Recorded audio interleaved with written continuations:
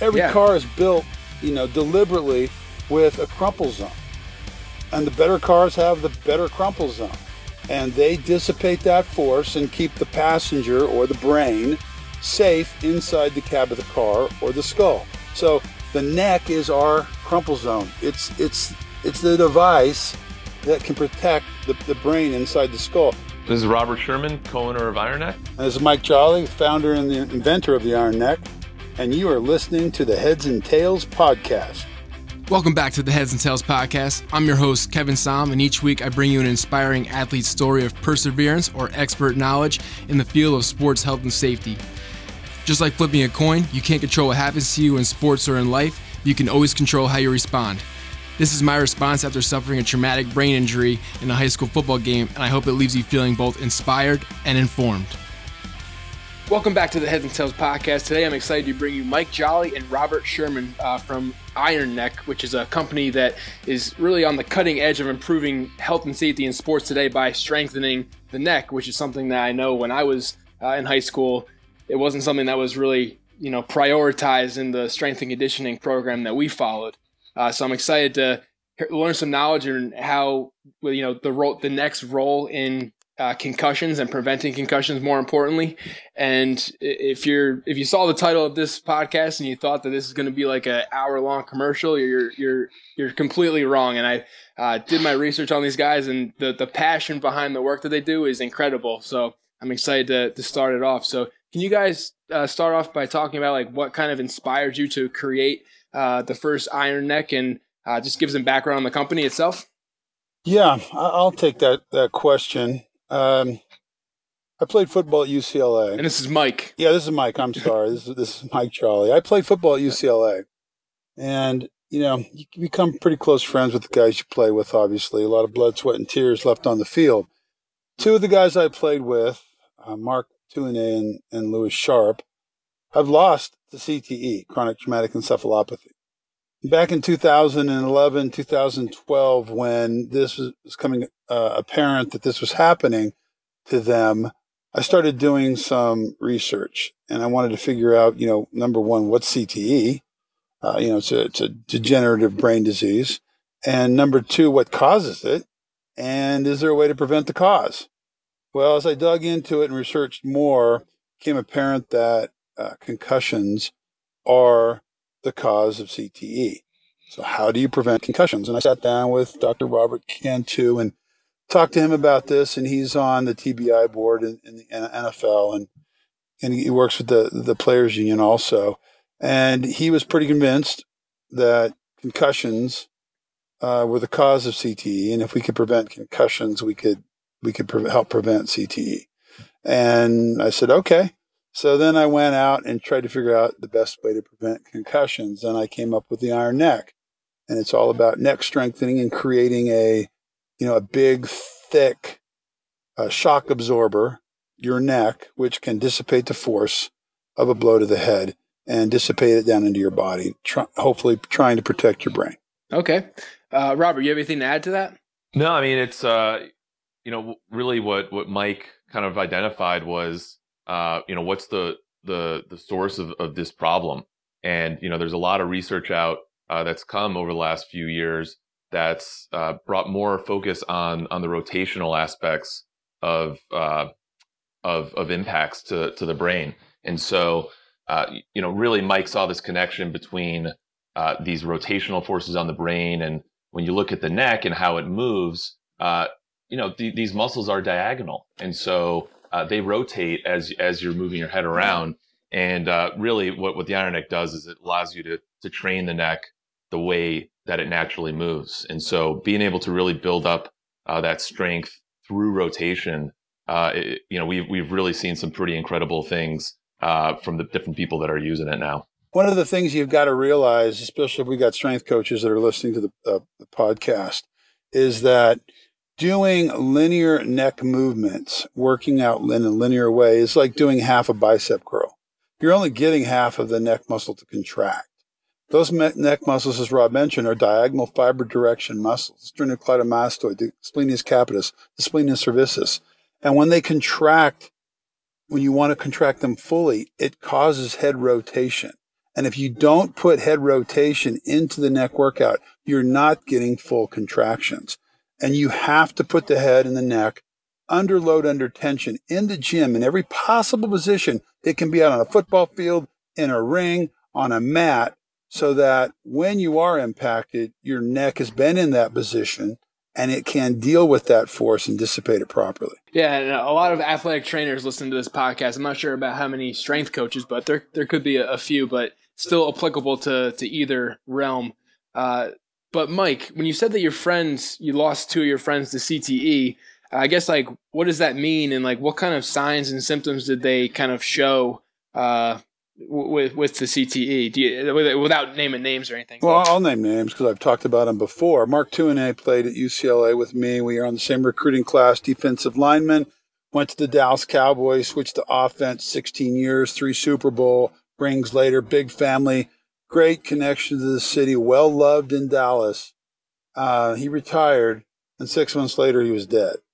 And they dissected his brain, and he had CTE. So he was showing the symptoms that he was showing are the same symptoms that Lewis Sharp, an offensive tackle that played right tackle, I played right guard, that played right next to me, was showing. And that is severe depression and very angry, very prone to violence, mood swings that are just crazy mood swings.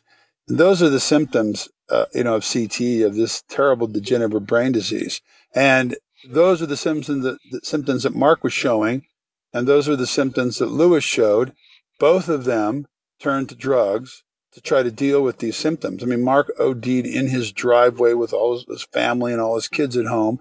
He could not stand to live in his brain anymore, just like Junior Seau, who shot himself in the chest twice so that his brain would remain intact so that it could be dissected and looked at and to see if it had CTE. So Lewis, I've not lost him. He hasn't died, but he is in the state penitentiary. He used to be 6'7", 320 pounds, greatest guy you would ever want to meet. Now he stands about 5'7", he's about 160 pounds. He turned to drugs, crack cocaine, to try to get this crazy thing out of his mind, and lost everything. Lost his family, lost the wealth that he built up after a 16-year career with the Arizona Cardinals. So those are the things that we see with CTE. I mean, there's stories of some of the greatest football players that have ever played that have ended up, in the gutter, and the city takes care of them because they're so well loved, and they die. They die, on a bench in a park one day. But they've moved themselves out of their own house, out of their own family, because they did not want to injure, their family members. So that's the symptoms that my friends showed and still show. And those are the symptoms that usually people with CTE exhibit. Yeah, I've interviewed a bunch of former NFL guys, and one in particular that comes to mind is Kyle Turley. And something that he struggled with, after his career was all the head impacts that he took. And he credits, cannabis for saving his life. So that's just a interesting side piece. But just like you said, like it's more common than we think. So Mike, before we get too far away from your own athletic career, did you suffer any concussions throughout your career? Like what was your injury history? Well, I got one concussion that I know of, a full-on concussion that I was knocked out. I was freshman at UCLA, defensive lineman. I tried to tackle Freeman McNeil, who went on to play for the Jets and had a pretty good career in the NFL. But he had 34-inch thighs, and he was a great, great running back, almost got the Heisman Trophy. And I stuck my head into his legs, which was not the smartest thing to do. But that's what I did, and I woke up on the field a couple minutes later with smelling salts. They asked me where I was, and I said, I'm at football practice. And they said, great, get back in the game. And so I was right back in practice the next play. So that's the only concussion I had. Other injury-wise, I was pretty much injury-free my whole career, till the very last game of my career in a bowl game against Michigan. Did a little knee damage, but nothing much. But the other thing is that we don't know is how many subconcussive blows that I got. Dr. Robert Cantu has stated that in one 80-yard drive in the NFL, an offensive lineman can have up to 18 subconcussive blows. Now, these are a much more nefarious kind of a concussion than a full-on concussion because you don't know that you have gotten them. There's no protocol after you get a subconcussive blow where you're sat down and you're taken out of the game and your brain is protected. If you're knocked out, you're going to get taken care of. You're not getting back again into the game until your brain has reached baseline again. So these subconcussive blows are are really dangerous. And how many of those I had, I don't know. Luckily, I had a big neck. I also wrestled at UCLA, and hopefully my big neck was dissipating those blows, and I wasn't getting too many subconcussive blows. All right. So, I mean, considering you were a dual sport athlete at UCLA and they're two contact sports, to be pretty much injury free, besides the fact of the concussion that you mentioned, the knee injury, what was your approach to try to stay healthy, or was it just luck? No, I mean, I worked hard. I worked hard. I think being a wrestler definitely helps you with your agility and your coordination. And I think being a wrestler probably helped me stay pretty much injury-free on the football field. Just because, I would stay a little bit lower than everyone else, have a little better leverage than anyone else, and I could keep myself out of harm's way. I guess that's what I'd credit it to. That's interesting because you're not the first person that I've heard say that about wrestling. Interesting.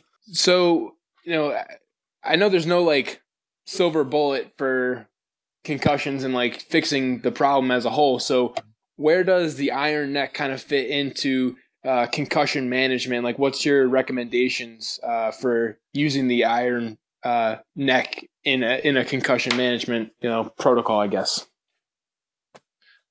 Yeah, well, there's a whole suite of solutions that really are essential in this approach to concussion management.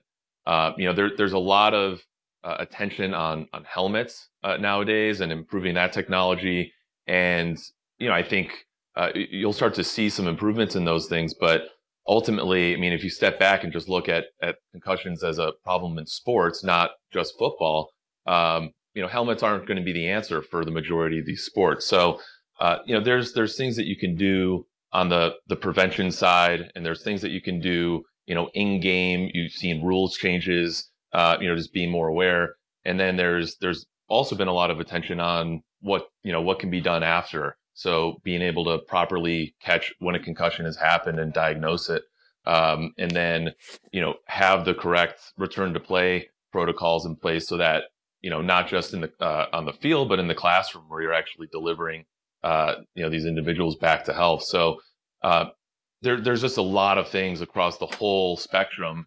And, ultimately what you see is that you're as weak as your weakest link. And so, you could have the strongest neck in the world, but if you're not teaching your kids how to tackle properly, it doesn't really matter there. You're going to have some of these concussions. So, it's more the philosophy, I think, and this is what we've seen talking to strength and conditioning coaches and trainers across the country, is that, when you have these different stakeholders involved, coaches, athletic directors, strength coaches, trainers, medical staff, when everyone's able to contribute there, you're able to kind of address all of these different pillars, from the prevention side to the, you can call it the rehab side.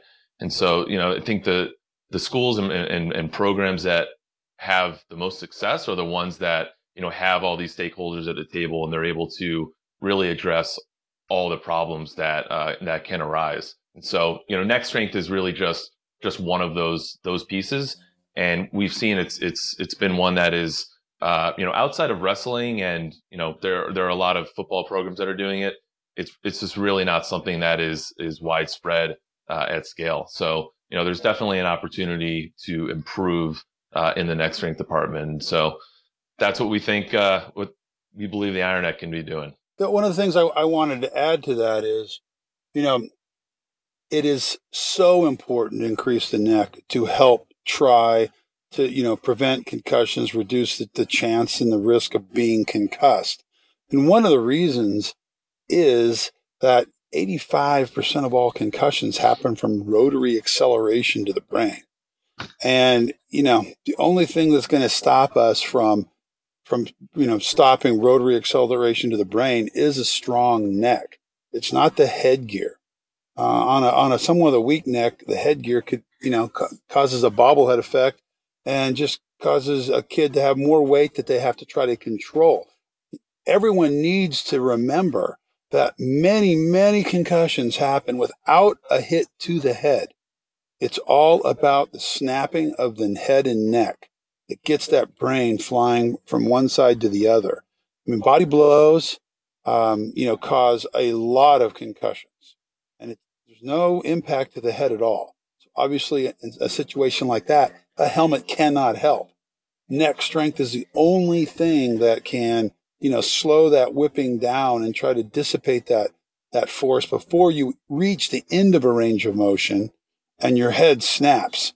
If we can prevent the snapping, we have a better chance at reducing concussion risk. And that reminds me of the Luke Kuechly's recent concussion, because it wasn't a blow to the head at all. It kind of like he fell to the ground and his head was like, he did that little whiplash effect like you were just talking about. And I'm not saying he doesn't have a strong neck. He's a big, NFL linebacker, but who knows what he's doing for neck strengthening and stuff like that. So you're 100% right on that one. Who does concussion management right, in your opinion? Like, who's on the forefront of doing things to prevent and also treat, in who you've come across since starting Iron Neck? Well, I think probably one of the strength programs and strength coaches that really, really does a good job would be Joey over at Clemson. I mean, they have a pretty good neck protocol. They do a lot of neck exercises. They do use the Iron Neck also, but they have got some pretty amazing stats in that the season that they lost the national championship to Alabama, not one player on their team missed a game during the season due to a concussion. Now think about the high level that they play in their league, and they were in the playoffs, and they played in the championship game. He has a great coaching staff over there, and wow, they do a good job, strengthening the neck. And they do other stuff too, not just neck strength, but they have a whole regimen over there trying to help protect their athletes from being concussed. All right, that's a good people to look out for then. The Clemson football team. So who is this built for? Like, who was in mind for building this? Was it just football players and contact sport athletes, or where do the female athletes kind of come involved with the Iron Neck, and how can they benefit from it? Yeah, so looking at neck strength and looking at females versus males, there's a clear anatomical difference here. Female necks are longer and thinner, and generally weaker than the necks on men, and so you just have this more susceptible neck to these types of whiplash forces, and so there's been a lot more that's been revealed over research over the last few years on actually the time to recover for females who've been concussed, and so it's generally a longer, more challenging road there, and so looking at female sports, neck strength is really not something that is really commonly done, and certainly not beyond a couple of years ago.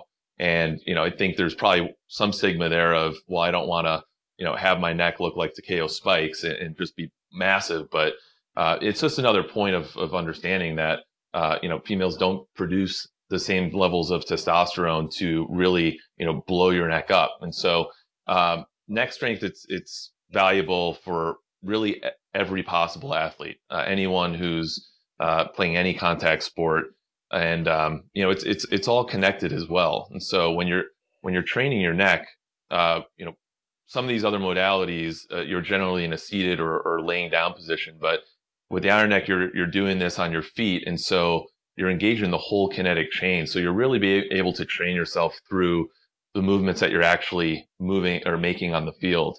And so ultimately, there's a few core programs you do with the Iron Neck, but what you can do specific to each sport, that's something that we continue to see being developed by, new athletes and new sports that are starting to use it. Yeah, and that's kind of what you see in like all of strength and conditioning. It's kind of ever evolving, so it I guess shouldn't be surprising that it's evolving with the Iron Neck as well.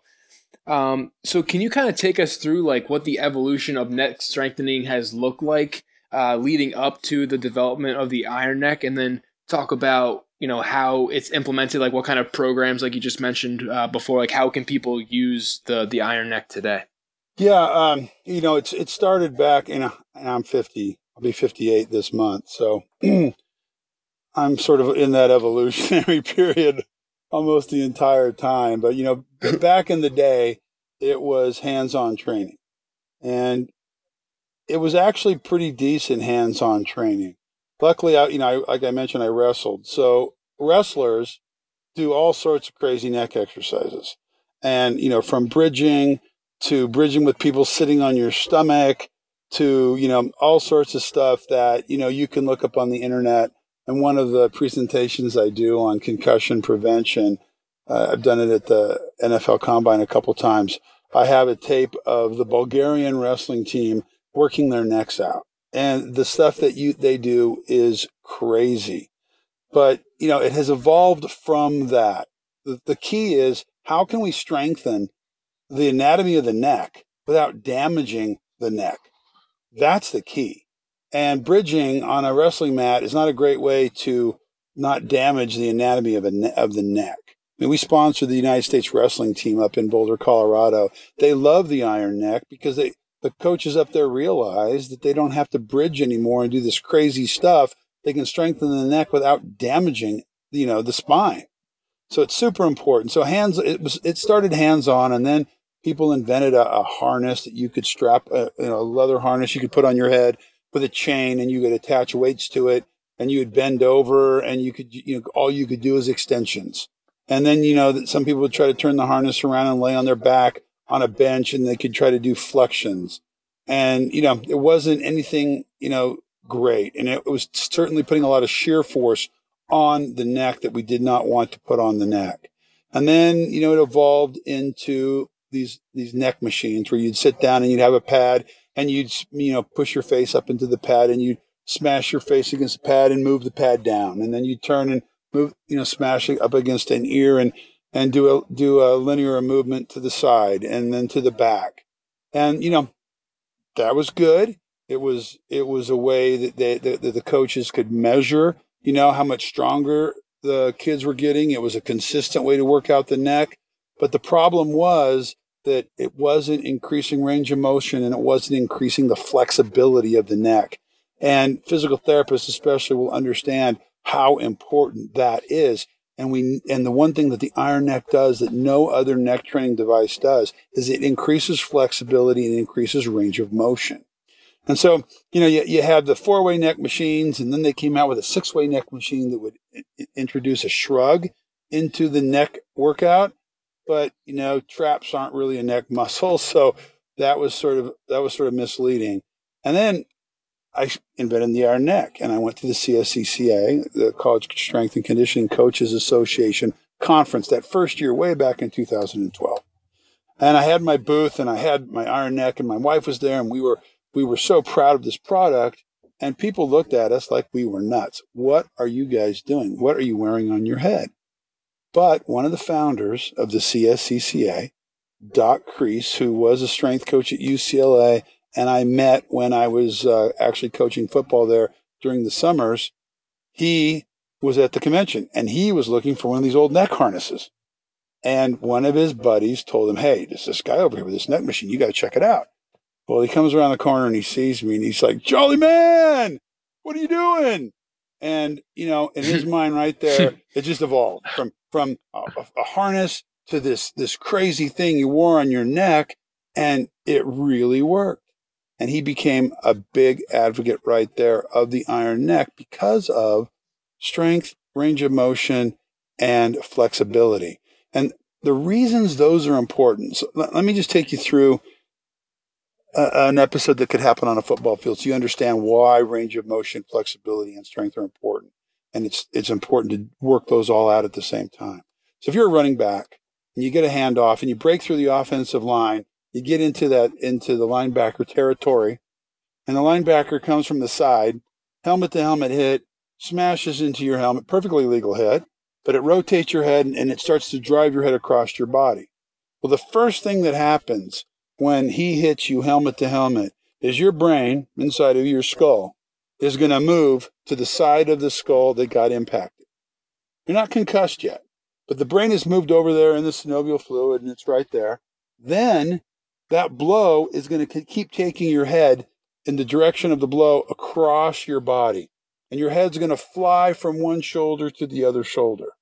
Now, if I have good range of motion, I have a longer period of time to react to that blow and slow the blow down with the neck muscle strength that I have.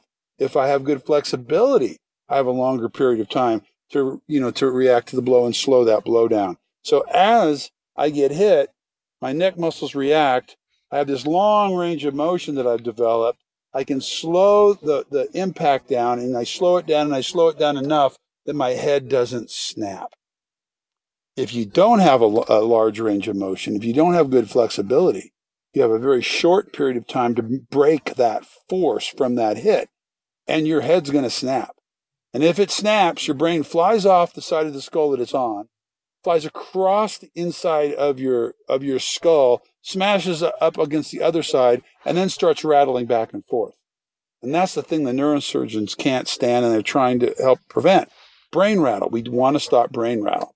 So the good thing, getting back to your question on evolution, so the neck strengthening device, the iron neck, evolved into a device that strengthens the neck by using full ranges of motion because it works on all the diagonal planes that you can possibly use. Plus, it increases the flexibility and it increases range of motion.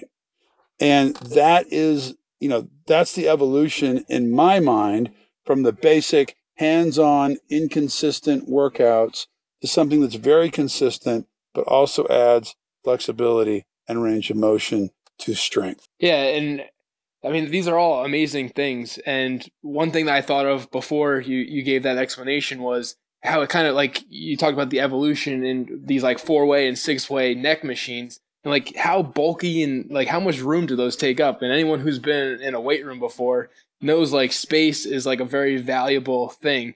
And they're not even that effective. I worked at Rutgers football and I used to work out in their weight room.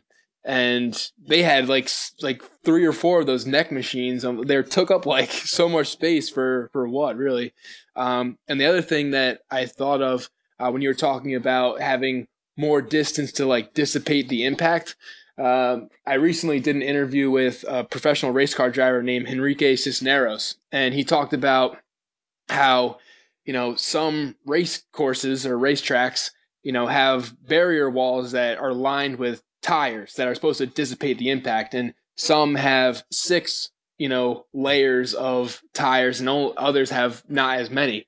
But that's kind of what reminded me of like the importance of having the mobility and range of motion in your neck is to kind of give yourself that 6 tire barrier as opposed to the 3 tire barrier or whatever it is. So I'm just trying to relate it to You're absolutely right on the money. Right on the money. And who knows more about force dissipation than anyone else in the world? The car industry. Every car is built, deliberately with a crumple zone. And the better cars have the better crumple zone. And they dissipate that force and keep the passenger or the brain safe inside the cab of the car or the skull. So the neck is our crumple zone. It's the device that can protect the brain inside the skull. And to go back to the other point, which I think is very important, when you talked about the footprint in the gym, it's amazing to me, especially in the NFL and pro teams, how much smaller an area they usually have to work out. Number one, it's fewer people that they have to train. But, footprint is always is an important thing. And if you have a bunch of gigantic 4-way necks, it takes up a lot of your gym that you might want to use some other way. Our neck has no footprint. most people use it like Clemson does with a cinch anchor, a bungee cord attached to a squat rack, an extra horn that hangs up above. You pop the thing off, put it on, stretch that bungee cord out, and you start working out. The other thing is time. You can work it into your workout routine so that it doesn't increase the length of time. I was at UCLA today and really grateful that my old school saw the light and they're buying Iron Necks now. But I was talking to them about how they could work in with their program. So they squat and they spot, and then they have a guy standing around resting. No more is he going to stand around and rest. They'll have the Iron Neck hanging on the squat rack, and the guy will put it on and he'll do one of the exercises, and then he'll hand it off to the next guy. This does not increase the length of time. And the NCAA now mandates how long you can be in the gym. The Players Association in the NFL mandates how long they have to spend in the gym. Strength coaches are giving short periods of time. So you got a footprint, and you've got the shortening of the time, and then of course cost. Four-way necks are very expensive. Iron Necks you can buy, 5 to 6 Iron Necks for the price of one four-way neck. So, those are some of the things that we thought about when we were developing the product, that we wanted to solve those problems also. Yeah, that's really cool. And maybe Robert could chime in. And I just, since this is a podcast, I want to really paint the picture of what the device looks like. Like obviously in the show notes, I'll have videos and everything so people can see it there. But just from someone listening now, just paint the picture of what this device is. Well, I think the easiest way to envision this is if you're a Mortal Kombat fan. People have said you look like Raiden with it on. So it's a big disc that goes around your head, and we've developed a one size fits all model where there's a bladder that you pump up, and it inflates a pad in the back of your head. So you've got pads in the back and the front of your head inside this disc that you put on. And on the outside of this there's a little truck that glides around the outside, and that clips into the resistance source. So you can clip that into any cable weight stack that you'd have in a gym. Most teams are connecting it to their squat racks using a resistance band. And so, you can just hang it right there. And then when you step back, so this thing is now secured to your head, say you're stepping back out you have 10 pounds of resistance that's pulling you from your forehead, essentially. And now, because this glides on the outside, you can turn your head left, you can turn your head right, you can do diagonal movements, and then, you can turn your whole body to the left now, for example, and now it's pulling you kind of at your right ear. So it's pulling you sideways. And so you have to, there's a lot of stabilization that you need to achieve to just maintain that posture. But you can keep moving your head along different planes. And, the way that we describe it is that you're able to put your head and neck in every possible position that you can be on the field. And so, that's really, what this looks like. And, the movements start to mimic the movements that each athlete is making on the field. So, where we start off, we have a 6 movement program that really puts your head and neck through the ringer. But what we've seen is that, a lineman, for example, is going to start to, they'll do those 5 or 6 moves, and then they'll have a couple extra moves that are very specific to that movement. So, a lineman, for example, can get down into their starting stance and look left and look right, and then get up, stand up all the way, move left, move right. And, they're going through the same exact movements that they'd be making on the field. Wide receivers tend to do a little bit more of the diagonal movement, looking over your shoulder, for example. It's similar that you'd see with hockey players that, really the biggest impacts are going to come from the ones that you don't see coming. When you're, and that's also a benefit from learning how to tackle with your head up is, well, it keeps your eyes up. You can, you can see impacts coming before they actually come. And so just being able to train your neck in that way, we've seen has really evolved, sport to sport. But you mentioned Enrique Cisneros, and we've had a few different motorsports teams and training facilities that have started using the Iron Neck over the last couple of years. PitFit Training out of Indianapolis is an example. They've got James Hinchcliffe and Charlie Kimball, some of the IndyCar drivers that, they do a ton of work on the neck. And Lewis Hamilton has been quoted in a few articles earlier this year talking about, how much he does for his neck.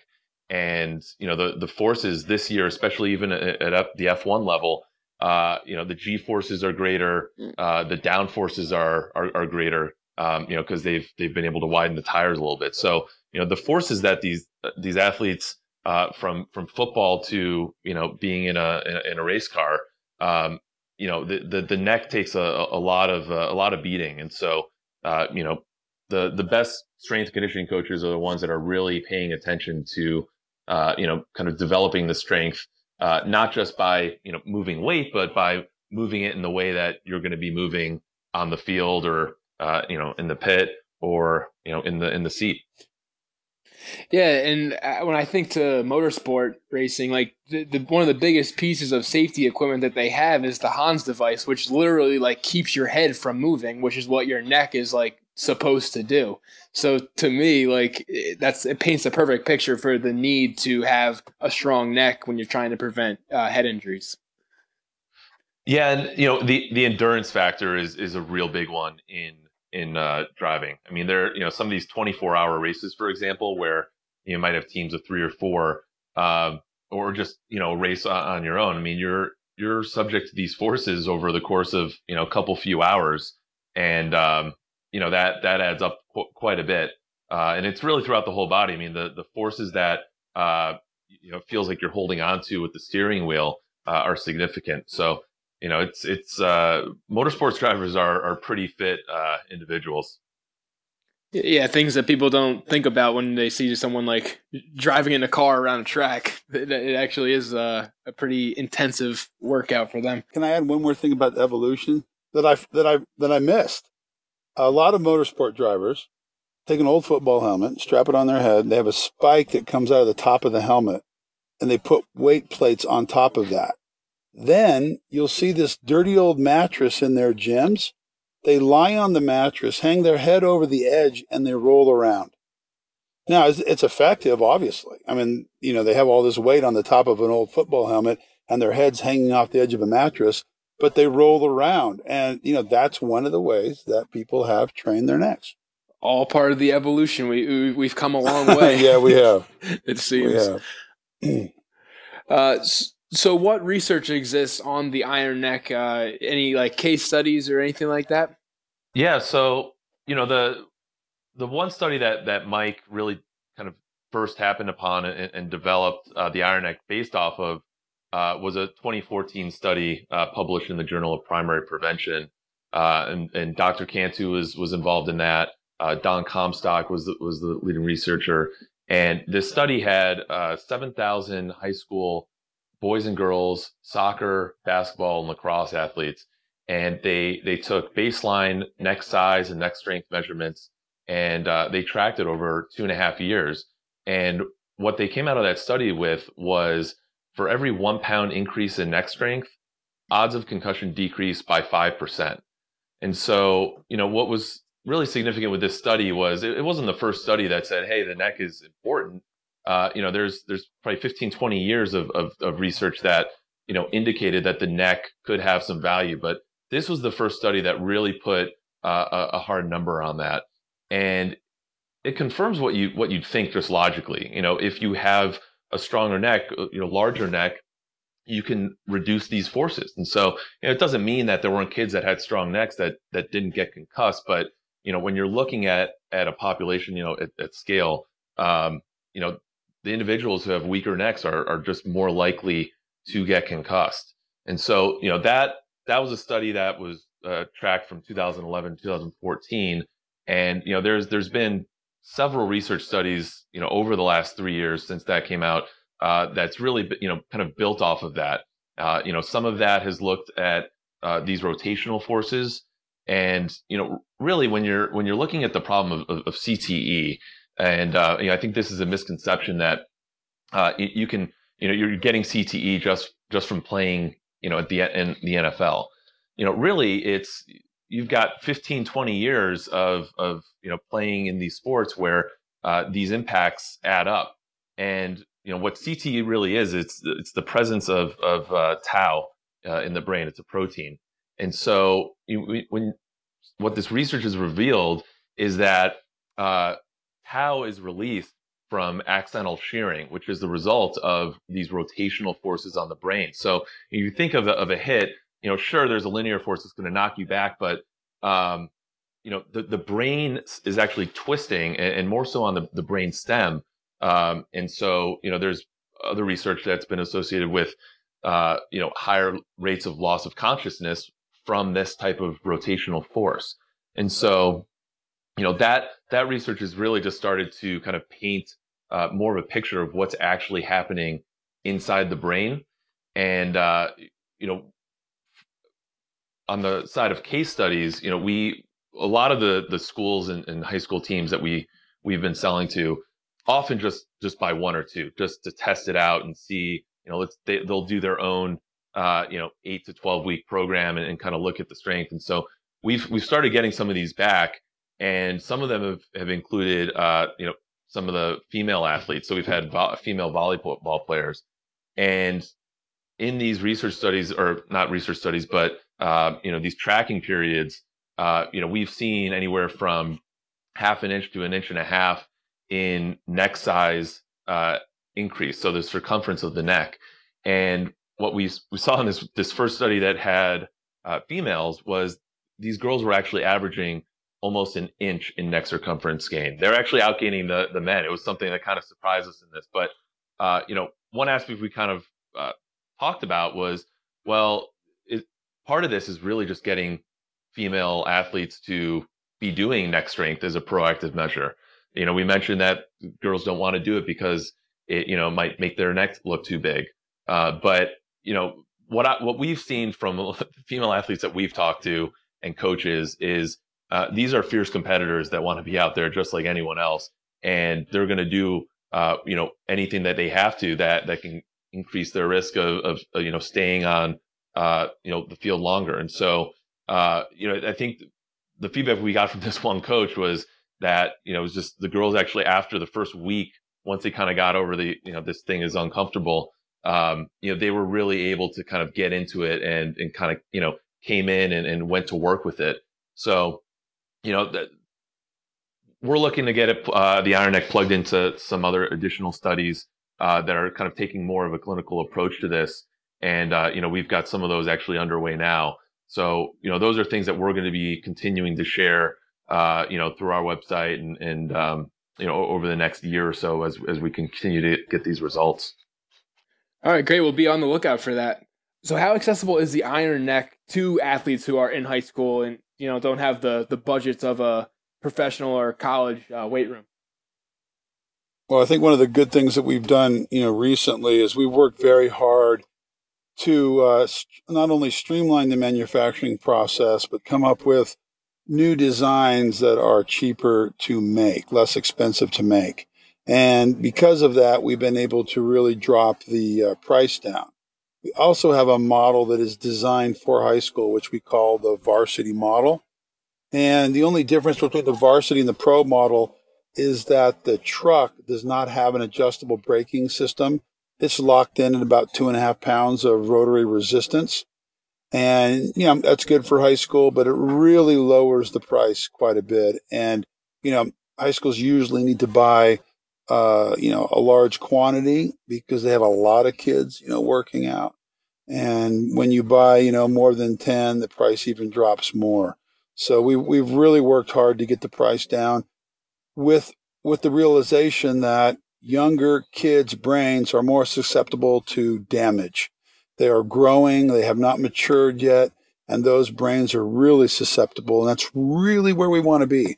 We want to be in the junior highs and the high schools to protect those kids' brains. Yeah, it definitely is something that I feel like I could have benefited from for people who know my head injuries. So, so And Mike, you had a son who benefited from having a strong neck, right? Didn't he have an accident or something? Yeah, he he was, cliff diving in Palos Verdes into the Pacific Ocean, and you've got to swim it's about a 15-minute swim in the ocean to get to these cliffs.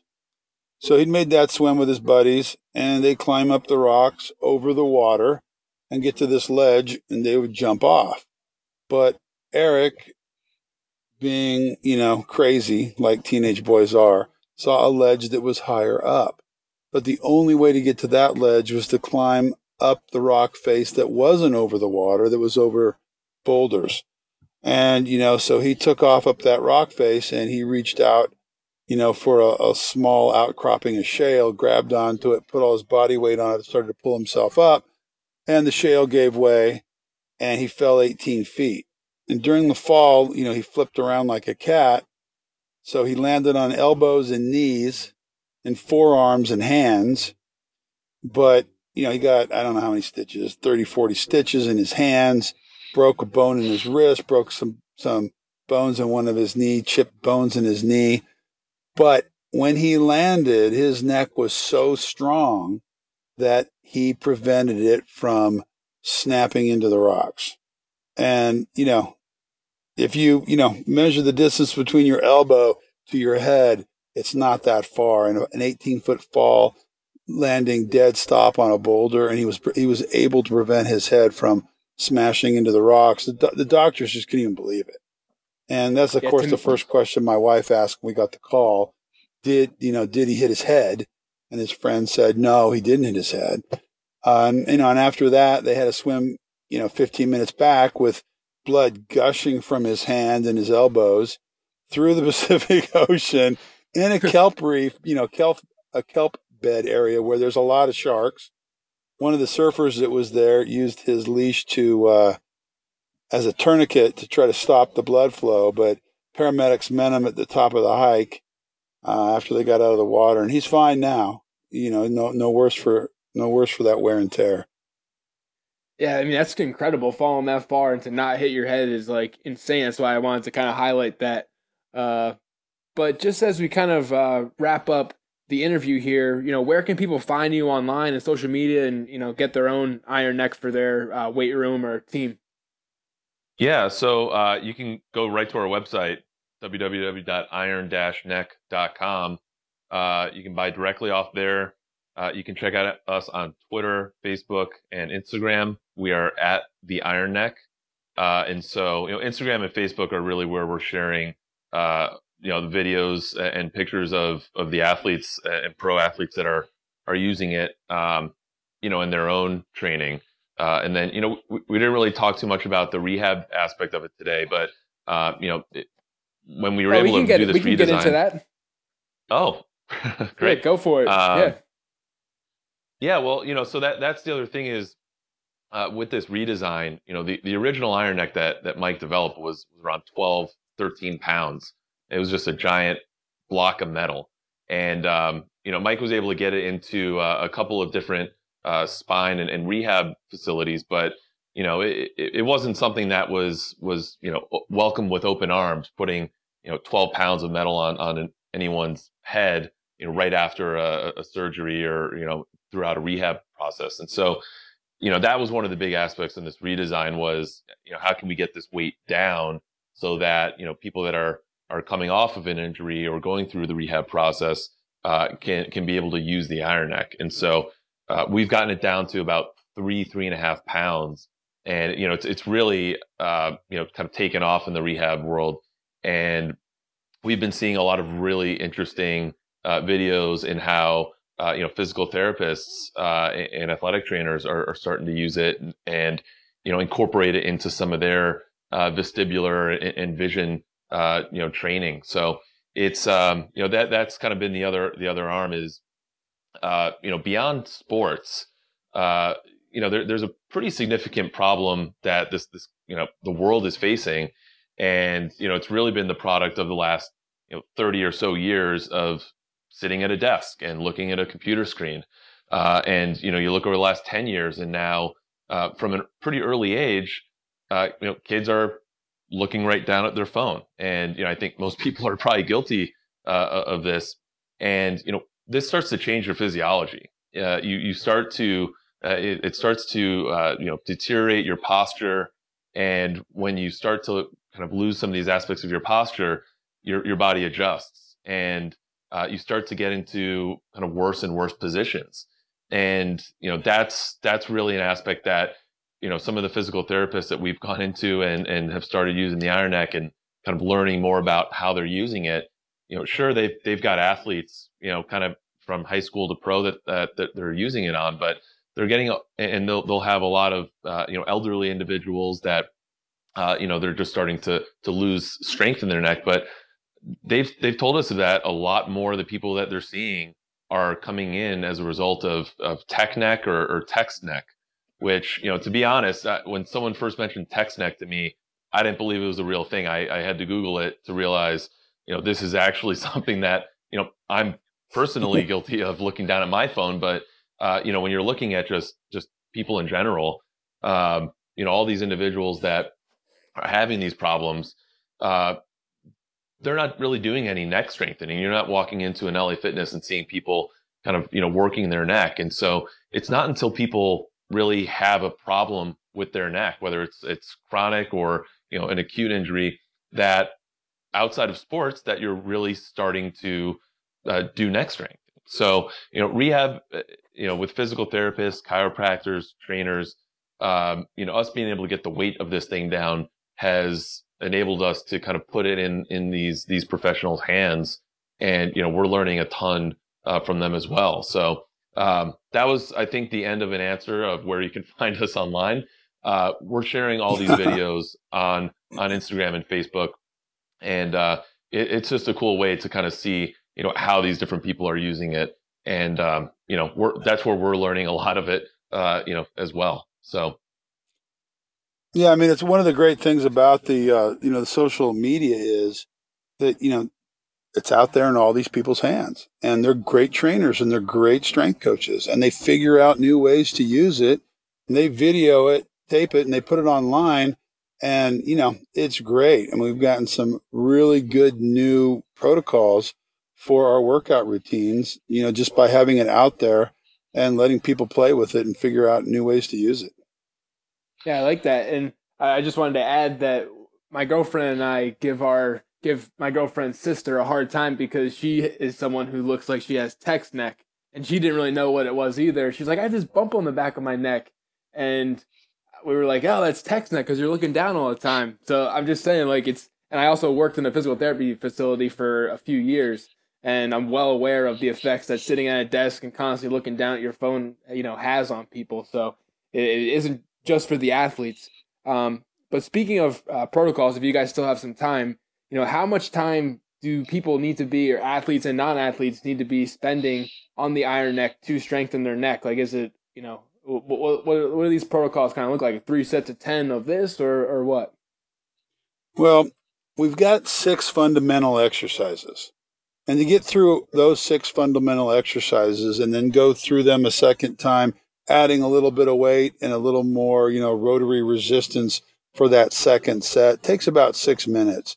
If you just go straight to town and just do it. And if you do that 3 times a week, you're going to see a great improvement in your neck strength, flexibility, range of motion. Now, if I was a player, an athlete that relied on my body to make a living, I would spend more time than that, working out my neck. I would probably do it 4 times a week or every other day, and I would probably end up doing it for about 12 minutes. I use it at 24-Hour Fitness when I take it down there with me when I work out, and I will be on the Iron Neck for right around 12 minutes. And that's doing, 3 different sets, upping the weight on the weight stack. I use it on an adjustable cable machine. And then, the first set, no rotary resistance. Second set with, probably 10 pounds of rotary resistance. And then I'll up it on my third set. I'll get up to 60 pounds on the weight stack, and I'll put on probably around 20 pounds of rotary resistance. And, at that level, you do 6 reps. and you can barely, you can barely do it, but your neck gets, really strong. But it just depends on, what you're doing, what sport you're in, and, how important it is to you. The thing that I love about physical therapists is that I've met so many therapists that understand in reality how tough and how strong the neck is. And on the other end of the spectrum, I've met so many strength coaches that were like, oh no, that's the neck. We have to be very careful of the neck. It's fragile. Well, it's not fragile. The neck is not fragile, and it should not be fragile. I can't think of a more important part of the human body to build muscle mass to help protect. I mean, just as armor to protect the spinal column, the neck spinal area, I mean, it's important just to build that muscle mass, that armor up to protect it. But, the neck is something that can be very strong, very functional, and really help out in sports. Yeah, and I'll just add one thing to that is, one of the things we've heard from a lot of the Brazilian Jiu-Jitsu, athletes and MMA fighters that are using it is they're actually using it much more as well as a warm-up device. So, before they're going to hit the mats and roll around for, a couple hours, they're just going to go for, 2-3 minutes of just getting the blood pumping through the neck muscles. And we've had some of the high school teams down here in Texas that have been using the Iron Neck will actually start using it before practice and before games as well.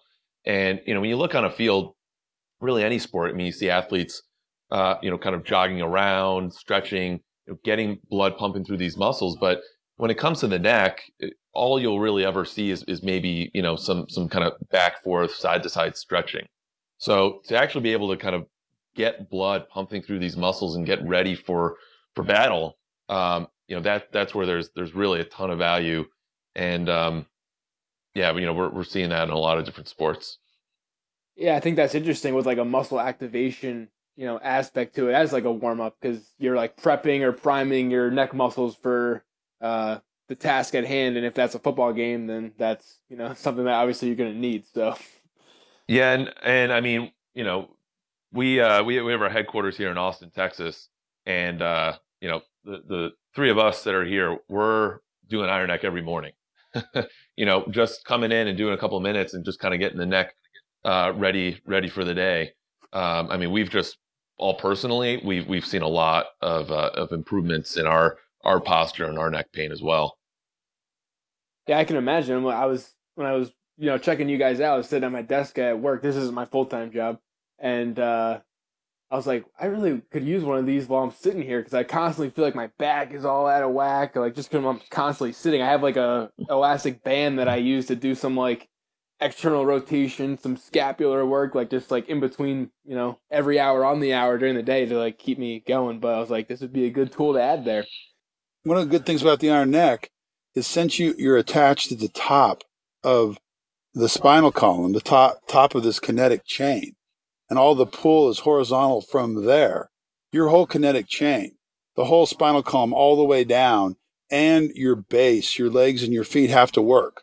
They have to fight that horizontal pull. And if you have low back or back issues, most of the time, the Iron Neck will straighten you out, and those problems will go away because you strengthen your core so well. It's just one of the side benefits of it that we've found that people really notice. Yeah, I believe it. Robert, do you have something to add there? Well, I was thinking, Mike said that, a little bit earlier when he first went to the conference in 2012 that, he was getting weird looks from everybody. I don't think that's something that's changed. I think when he brings it into the 24-hour fitness, he's still getting these weird looks from everybody. I do, but you know what? I also get a line of guys that want to try it out. And, we do have some pretty good little impromptu workouts at 24-hour fitness. And there are a couple guys now that know what times I come in there on Saturday and Sundays. And they're there so they can get their Iron Neck workout in at least once a week. That's pretty cool because I was going to ask you that. Like, what was the response at 24-hour fitness? So I have an unusual 24-hour fitness because I live in San Clemente in California, and it's right next to Camp Pendleton.